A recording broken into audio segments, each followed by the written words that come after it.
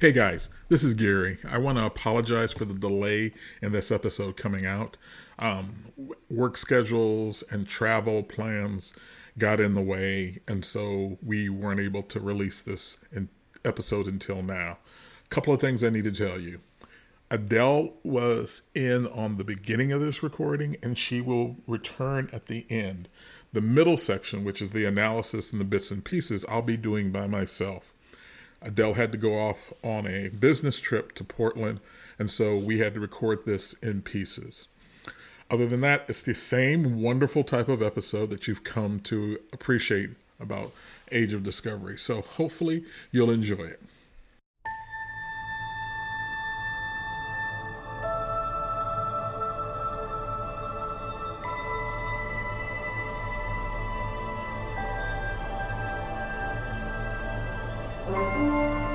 Welcome to Star Trek Age of Discovery. I'm Adele Austin Anderson. And I'm Gary Anderson. And we're a married couple who are longtime fans of Star Trek. Today we're breaking down Something Borrowed, Something Green, the Season 4 fourth episode of Star Trek Lower Decks. Following that, we'll bring you the latest Star Trek news. Before we begin, please remember our analysis contains spoilers. So if you haven't yet watched this episode, you may want to do so before listening to our comments. Now, Gary, let's start off with the synopsis for the episode Something Borrowed, Something Green. Okay. In the prologue, an Orion pirate ship is destroyed by the same mysterious vessel that encountered and destroyed a Klingon warbird and a Romulan bird of prey in the first two episodes of the season. Captain Freeman grants Tendi leave to attend her sister's, the Erica's, wedding on Orion. Tendi is reluctant to do so, not wanting her friends to learn of her privileged upbringing and her exalted status as an Orion Syndicate assassin. However, unaware of her true background, Mariner enthusiastically invites herself to accompany Tendi. T'Lyn also decides to come along to take notes on the Orion rituals to share with the Vulcan High Council. Upon their arrival on Tendi's home world, her lofty status quickly becomes evident within the Orion Matriarchal Society. Tendi introduces her friends to her mother, Warrior Queen Shauna, and her dad, simply Brett. Shauna informs Tendi that Erica has been the victim to a traditional pre-wedding kidnapping. However, it appears to be somewhat suspicious since, according to Shauna, brides are only abducted after the save the date and before the invitation. Tendi grudgingly accepts the charge to find her sister, hopefully in time for the wedding. The three travel to a seedy club and then to a dungeon where women use their pheromones to intoxicate men to their will. At each stop, Mariner becomes the victim of knives hurled at her shoulder. Man, does she get stabbed. Yeah, I know, poor Mariner. But the Erica is not found. However, they do learn she had been sighted in an old ship graveyard where Tendi and her sister used to play as children. The junkyard did reveal the Erica, but she is angered Tendi has returned because she felt Tendi had abandoned the family. The Erica believes this left her with no choice but to uphold the family's rank as well as take the place of Tendi as the Orion Syndicate's assassin. The two sisters fight. In the process, Mariner is accidentally stabbed in the shoulder once again. The sisters come to a truce as each other learns something about themselves. Tendi learns she has evolved into another person that she favors more than when she took on an Orion lifestyle. The Erica learned that she excelled in the role as an assassin and enjoyed her position in her people's society. Tendi hotwires one of the discarded ships, and they are able to make it back to the sisters family home in time for De'Erica's wedding. T'Lyn decides to throw away her notes out of consideration for Tendy's preference for Orion ways to remain mysterious to outsiders. The subplot involves Boimler and Rutherford, who, as roommates, have become as close as brothers. Well, all seems well until the two argue over who will spray mist on their small bonsai tree that they have named Little Boney. The two calm themselves and enjoy each other's company once more in a holodeck simulation in which they both take on the persona of Samuel Clemens, also known as Mark Twain. Meanwhile, on the bridge, Captain Freeman grows frustrated dealing with Captain Koger, a member of the Chelnoth race that looks mysteriously a lot like Nausicaans. Known for their aggressive and intimidating ways, Captain Koger seems not to want to compromise and find a way they both can simultaneously scan a nebula before it phases away. Both captains agree to try on Boimler and Rutherford's suggestion to work out their issues through the Mark Twain holodeck simulation. As one would predict, the simulation quickly goes awry. However, the mention of the bonsai tree unexpectedly calms the Chelnoth. He is taken to see it and seems to appreciate its beauty, but then swallows the tree whole and washes it down with the water from the misting bottle. The now tranquil Captain Kokor permits the Cerritos to study the nebula. Captain Freeman bans the use of Mark Twain holodeck simulations. However, Boimler and Rutherford find another program the two can use for enjoyment, in which they impersonate Mozart and play duets, although poorly, on harpsichords. De'Erica. De'Erica. I love that. That is the blackest name ever been presented on Star Trek. That is a De'Erica. black name. You know, I know she did not. She was a Orion, but that strictly sounded like... Taking a regular Anglo-Saxon name and putting a D and a hyphen in the front of it, or apostrophe in the front of it, is so black. That is quite black. Her name is De'Erica. Quite black. I mean, we definitely have relatives who have done that. We have relatives that actually have names like that. Yes. All right. Let's talk about the credits. Yes, go ahead. Something Borrowed, Something Green was written by Grace Parra-Janey. Oh, that explains it. Yeah, and directed by Bob Suarez. A Houston, Texas native, Janey is an actor and writer. As a writer, she is known for such shows as Frito Kahlo, Junior Marketing Exec, another show called Broke, and Solar Opposites. Besides Something Borrowed, Something Green, she is credited with the Lower Deck Season 1 episode, No Small Parts. And Grace Parra, when she was Grace Parra, not Grace Parra-Janey, used to be a performer and a writer on The Nightly Show with Larry Milmore. That's correct. That is correct. Suarez has had a long career as a New York-based storyboard artist with dozens of credits for such series as Daria, Coates' Name, Kid Next Door, Teenage Mutant Ninja Turtles, Randy Cunningham, Ninth Grade Ninja. But he's no stranger to directing. He was nominated for an Emmy for Outstanding Animated Program for Disclosure, the movie, a season 3 episode of the animated series Big Mouth. He earned a Hugo Award nomination for Best Dramatic Presentation, Short Form, as well as for Sweet Weege Dooge, a season 2 episode, the most beloved season 2 episode, if I can say frankly, from Star Trek Lower Decks. Besides Weege Dooge and Something Borrowed, Something Green, Suarez has directed 5 other Lower Decks episodes. For season 1, it was Temporal Edict, Terminal Provocations, and Crisis Point. For season 2, it was We'll Always Have Tom Paris and The Spy Humongous. All right, well, let's get into the analysis.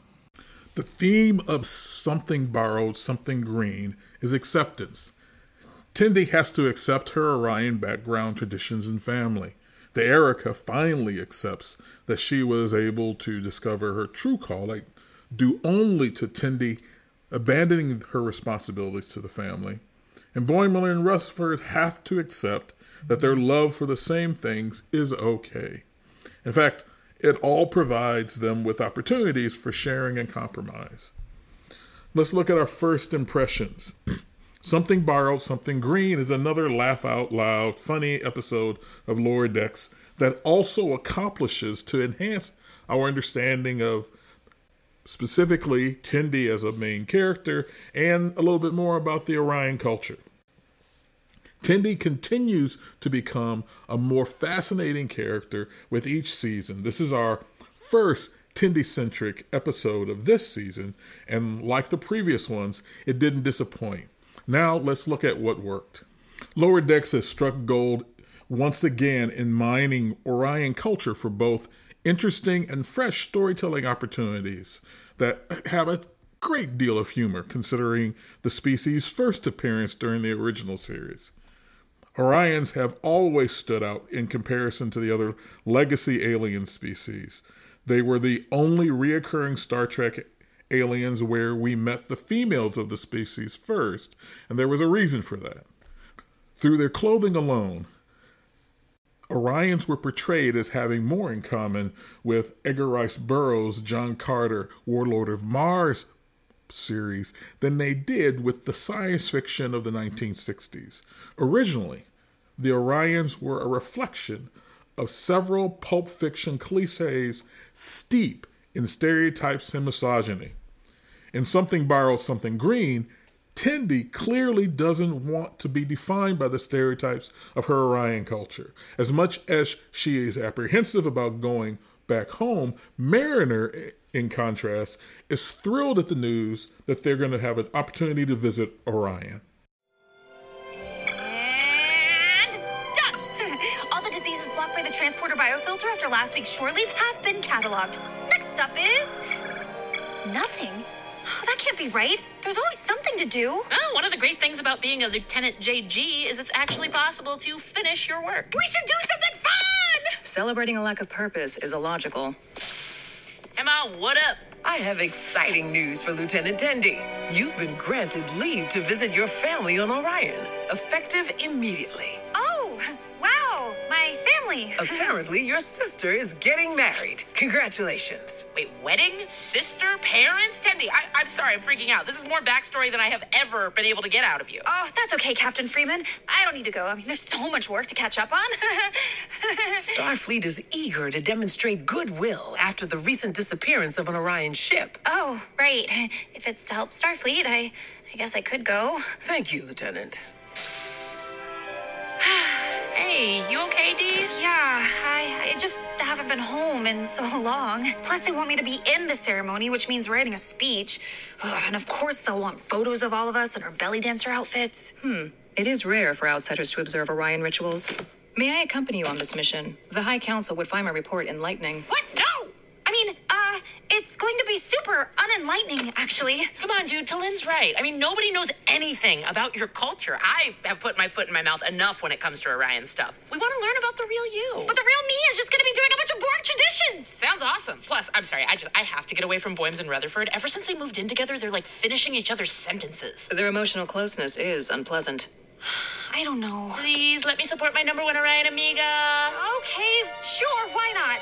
Maybe it'll be good for you guys to see what my homeworld is actually like. Hell yeah! Triple threat, girls trip. I hope we will be allowed to view their aquifers. Ooh, okay, Talin getting rowdy. However, through Tendi's visit to her homeworld, Lower Decks engages in an interesting discussion about these classic Star Trek aliens.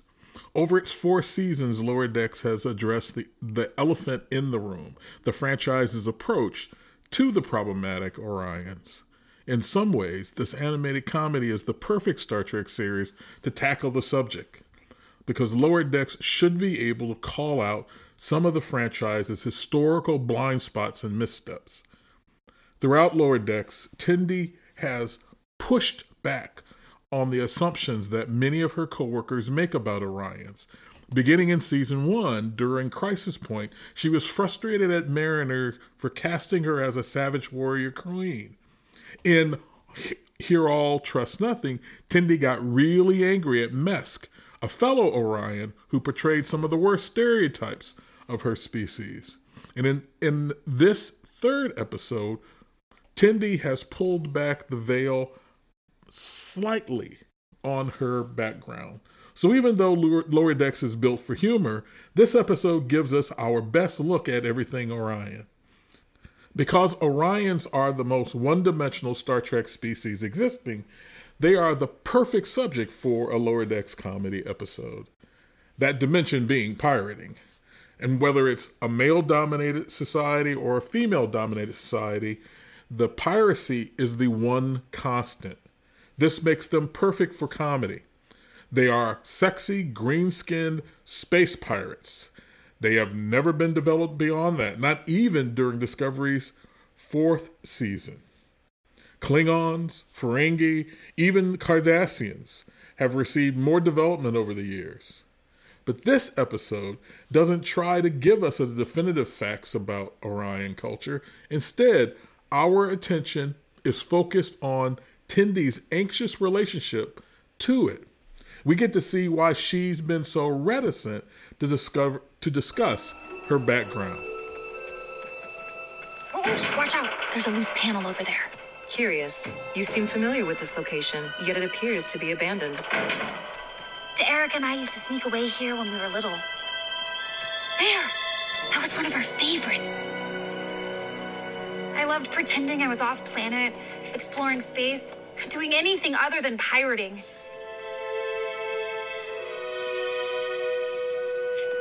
Guys, I have to come clean about something. I wasn't just a regular Orion teenager.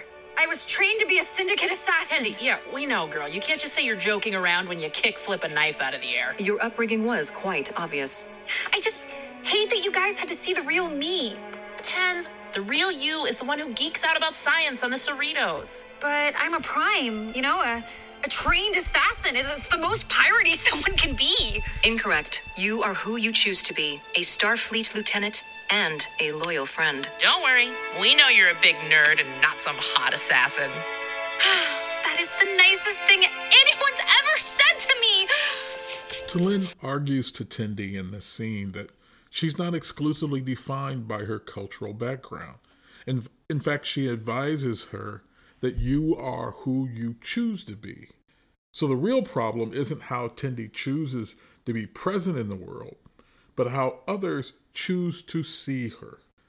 In this gentle and loving way, Lower Decks is calling attention to the short-sightedness of our world as well as the world of Lower Decks. Our final thoughts. From Tendi revealing some hidden assassin techniques, to T'Lyn's deadpan one-liners, and to Mariner repeatedly being stabbed in the same shoulder by every Orion knife thrower they meet. All of those elements make Something Borrowed, Something Green the 4th consecutive solid episode of this season. The show and its writers continue to deliver smart and enjoyable Star Trek experiences on a consistent basis, something, unfortunately, that escaped them throughout Season 3. I have to take a moment to highlight T'Lyn once again. T'Lyn is a standout in this episode, and I can't wait to see her in the others.